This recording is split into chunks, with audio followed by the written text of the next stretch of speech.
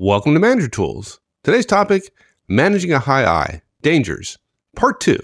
Here we go.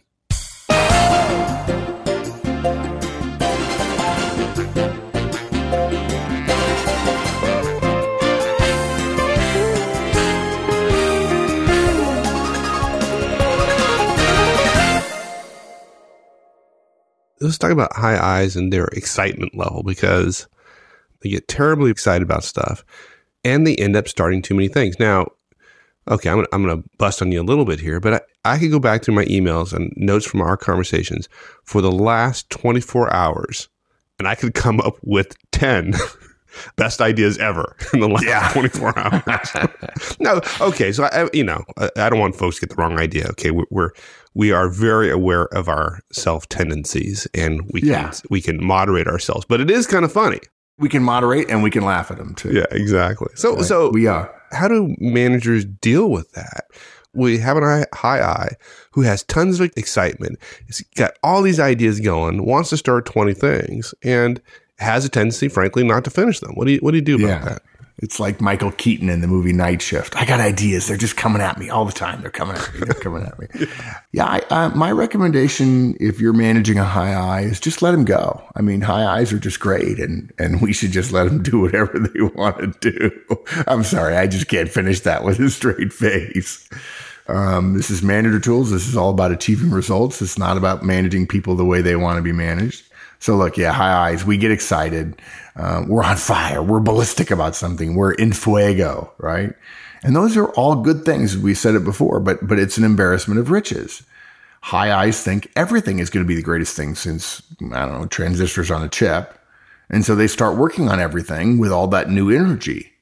Now look, some of you see the energy as a negative, and I would caution you, you're wrong. Hopefully you see the energy as infectious and helpful, and that's good. There's nothing wrong, and frankly, there's a lot right with being excited about one's work. Remember what we said earlier, we want to separate the enthusiasm from the lack of discipline. One does not necessarily cause the other. There are people who are enthusiastic and are disciplined. There are people who are disciplined and not enthusiastic, and there are people who are enthusiastic and not disciplined. And there are people who are neither, but they don't work for you, hopefully. But sometimes, you're right. Sometimes that enthusiasm is an indicator that there may be a lack of discipline to follow. They go together. All that energy they have needs release. And since high I's aren't used to feeling great about the middle of a project, by the way, high I's tend to be really excited about the beginning. And if you can help them make it through the trough in the middle, they're excited about the end as well. If they get close and they realize they're going to make it, they will be indomitable in getting everything done. Right? Just like high D's are, right? Give it to me and I'll get it there, right?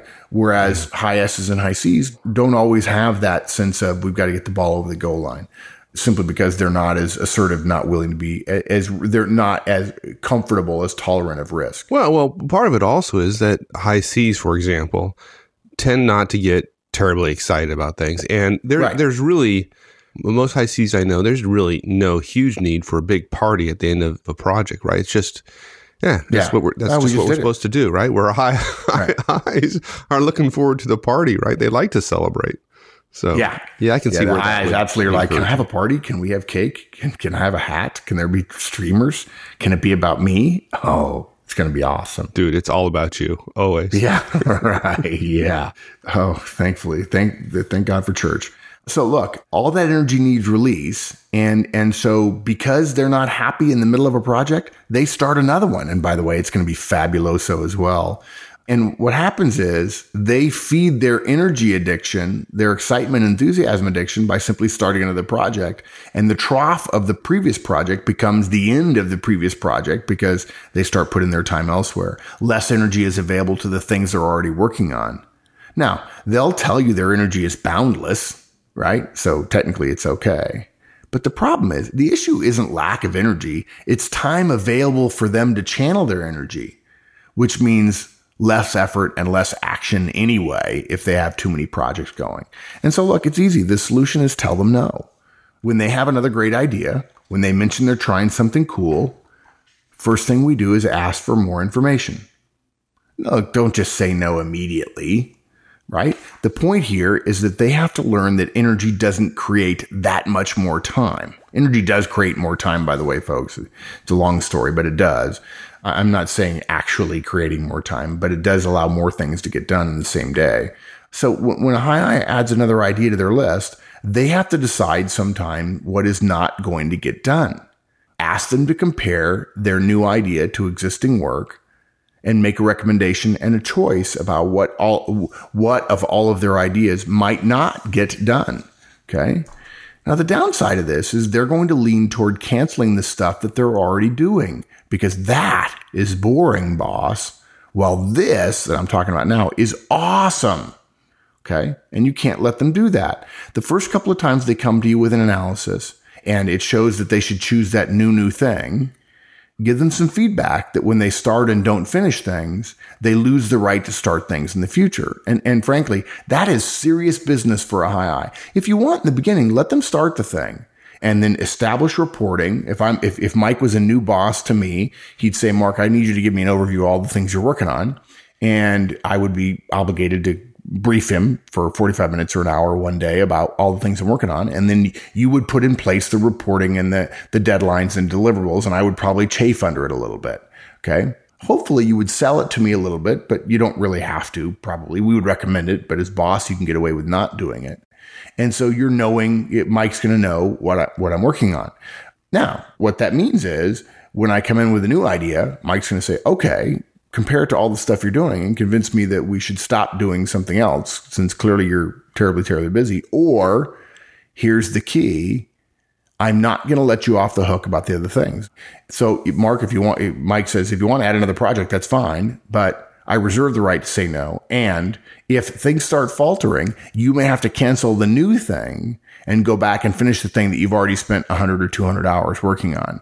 And if I then come to him with another thing, you can say, look, no, Mark, you're going to have to wait until you finish this project and this project. You can't start that one. And look, let me be blunt. Don't let me find you spending a whole bunch of time on that. I'm not excited about it. And I probably won't, he's not going to punish me for it. But on the other hand, he would definitely give me negative feedback saying, you're headed in the wrong direction here. Yeah. Look, folks, I hate to mention this because for a lot of folks, maybe the majority of folks, it's going to seem pretty obvious, but based on our experience, we know this to be true.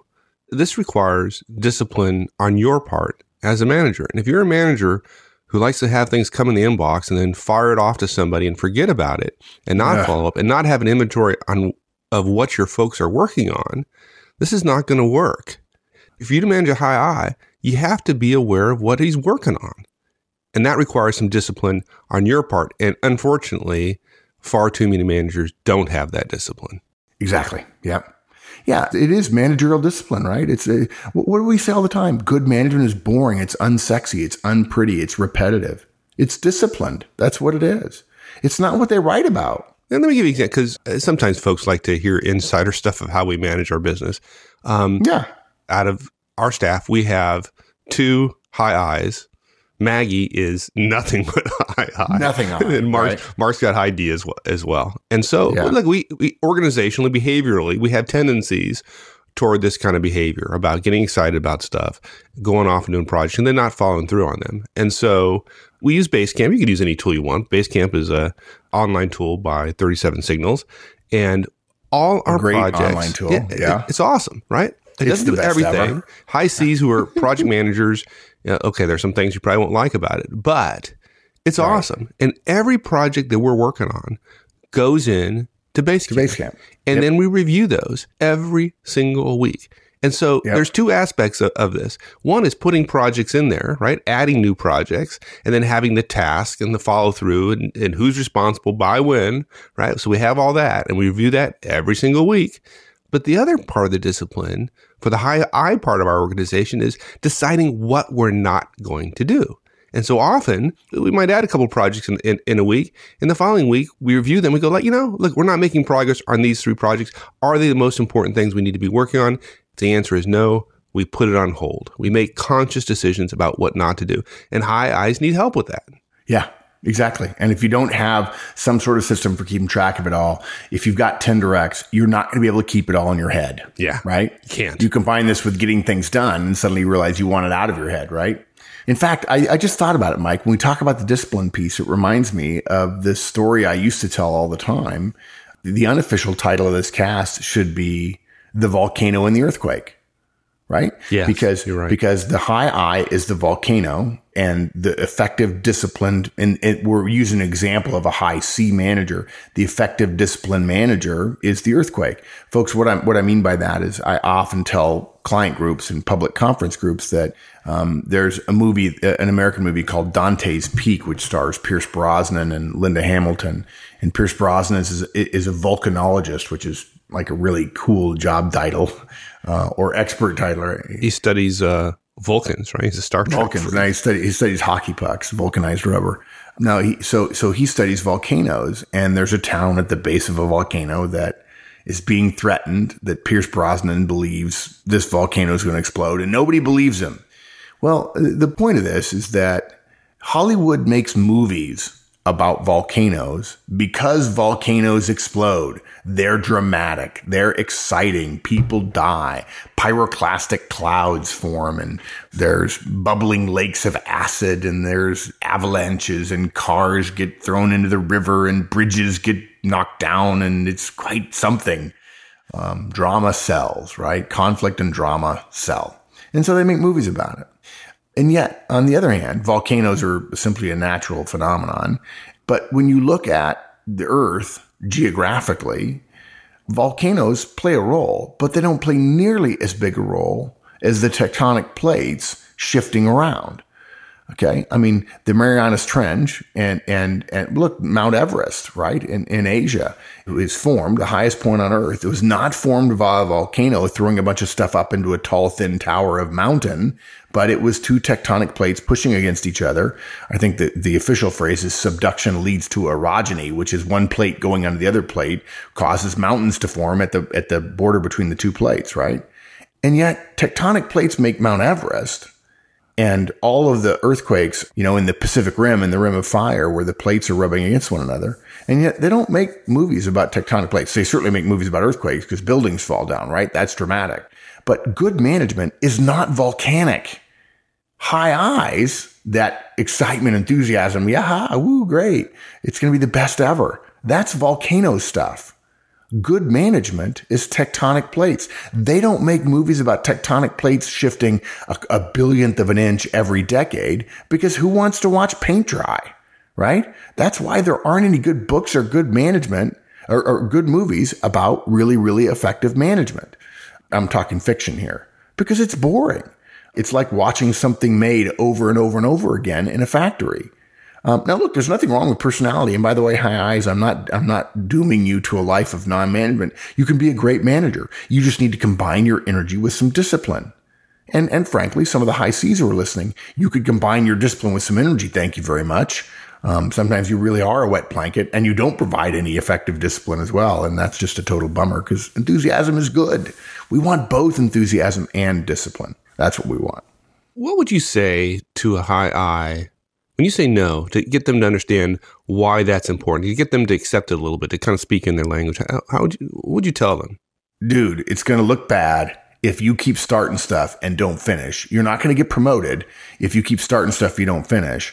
And the life of a manager and an executive is about finishing things, not starting things. And there's excitement to be had at either end of the spectrum, at the start and at the finish. And if you do less but finish them all, you'll do better and people will appreciate you more. Yeah. And if you continue to do that, you won't get the exciting projects in the future. Yeah. Oh, exactly. Yeah. You won't get exactly. If you don't finish this one, I'm not going to let you work on the other stuff in the future. Oh. Yeah, exactly. Kiss of death, right? Our last danger you put in the outline is that high eyes are unaware that details exist. And I'm telling you, you are absolutely, positively, you are wrong. You're high eye. You are fully aware of the details of the redlining inside your custom $2,000 suit. You're very aware of your Louis Vuitton briefcase. That's right. Look at you. You have the details of fine clothing and accoutrements down perfectly. Folks, Mike and I have a running joke between us. My suits, which are Brooks Brothers suits, in part because I'm an American executive, and that for a long time was the American executive's wardrobe and uniform, and still is to a great degree today. And you think they were wearing suit jackets with red lining? Really? High eyes were, yeah. All those sales and marketing people were. When you have a suit made, and I have my suits made with 2 pair of trousers, because trousers always wear out first. And historically, gentlemen, when they had suits made, if it's a made suit rather than an off the rack suit, you make it without trouser pockets in the back.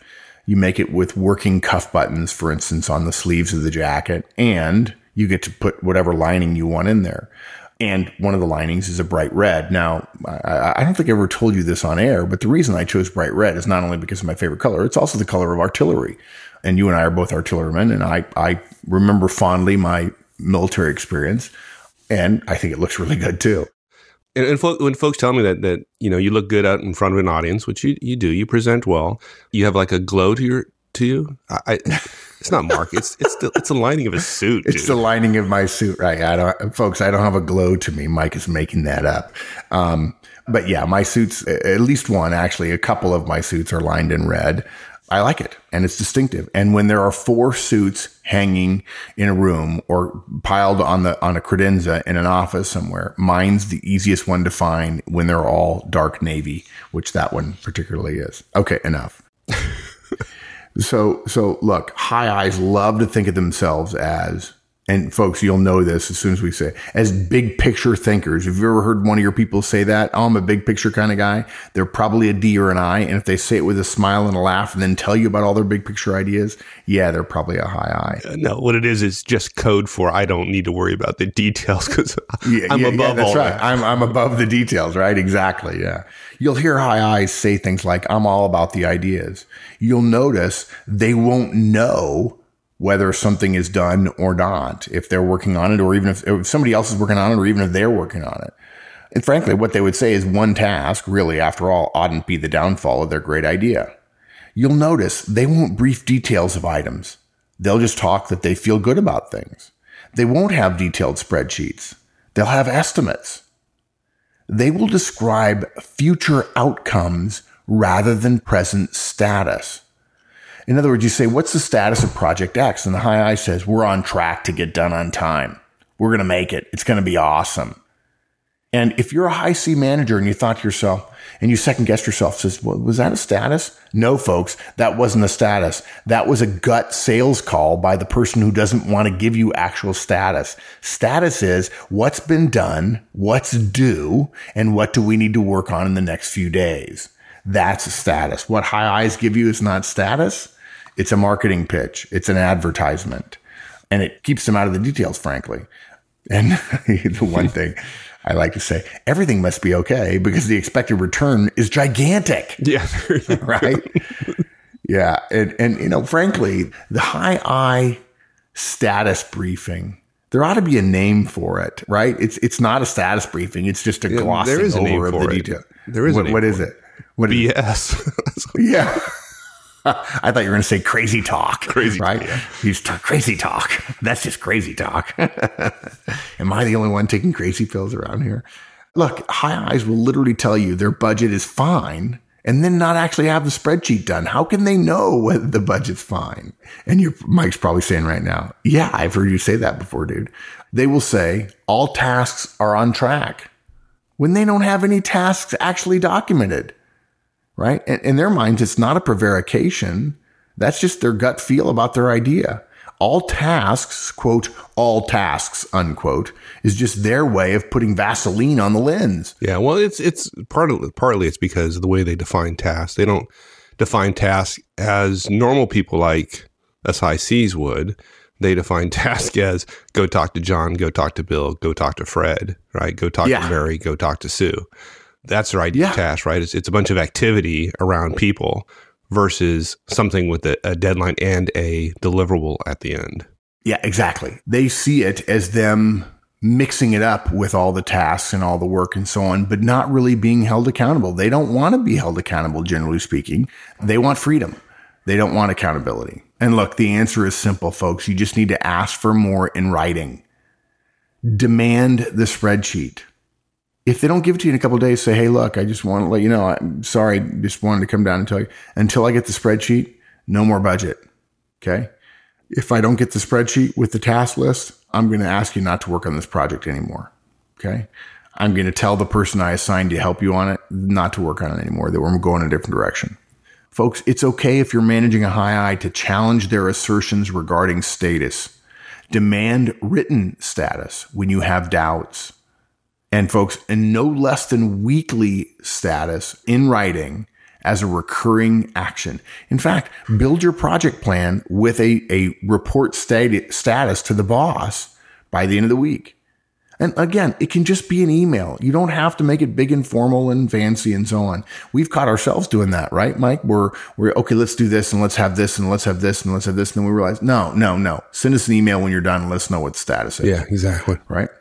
But frankly, it can just be an email, but it's worth having that high I think about putting their definition of status, and folks, they know it's vague, we do, into writing. And don't do what so many managers do and start double checking everything. You're loosey-goosey, comfortable, kind of relaxed sort of guy. Don't let them do what high I's do. You don't have time and it's not effective.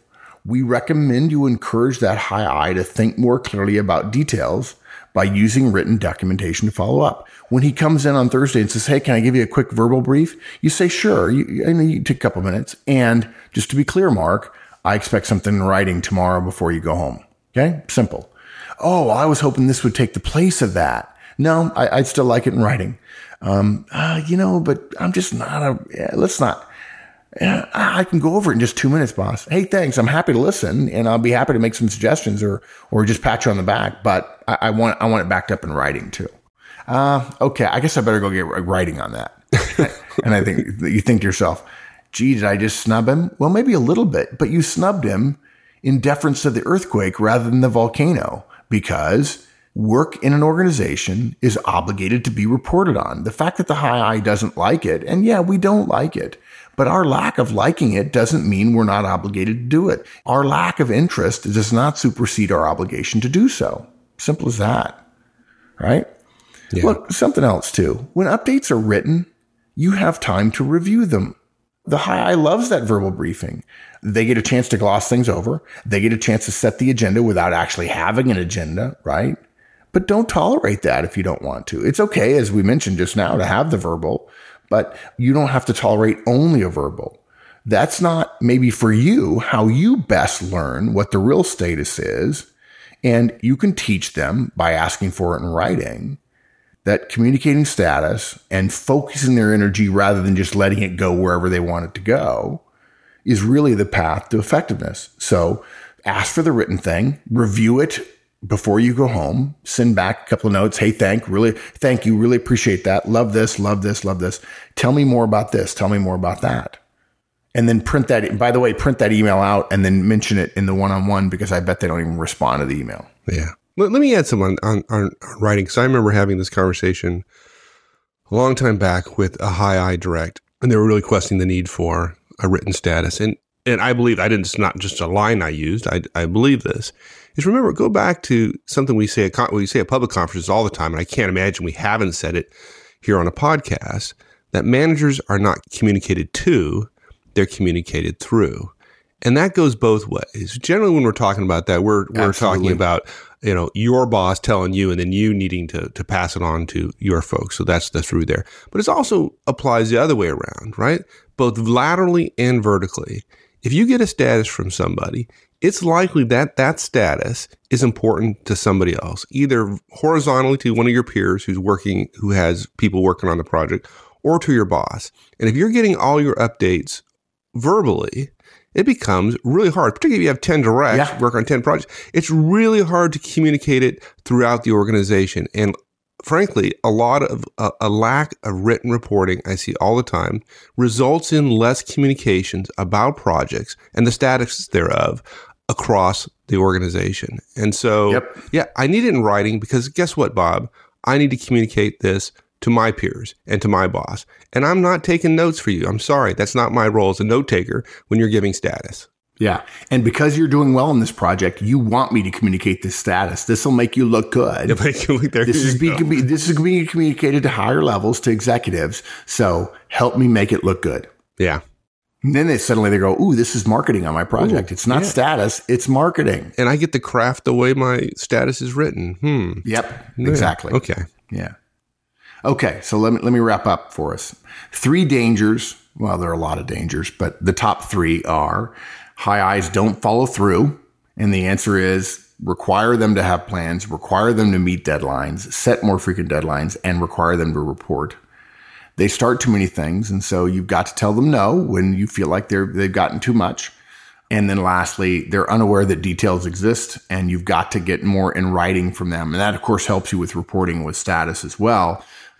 But you've got to avoid their interest in verbal facility glossing over the details, because you're obligated to know how the resources that are working with you and for you are being applied. Otherwise, you may be part of the inefficiencies that exist in the organization, and that's not good. Now, look, this is about managing an individual who happens to has a behavioral pattern as a high I.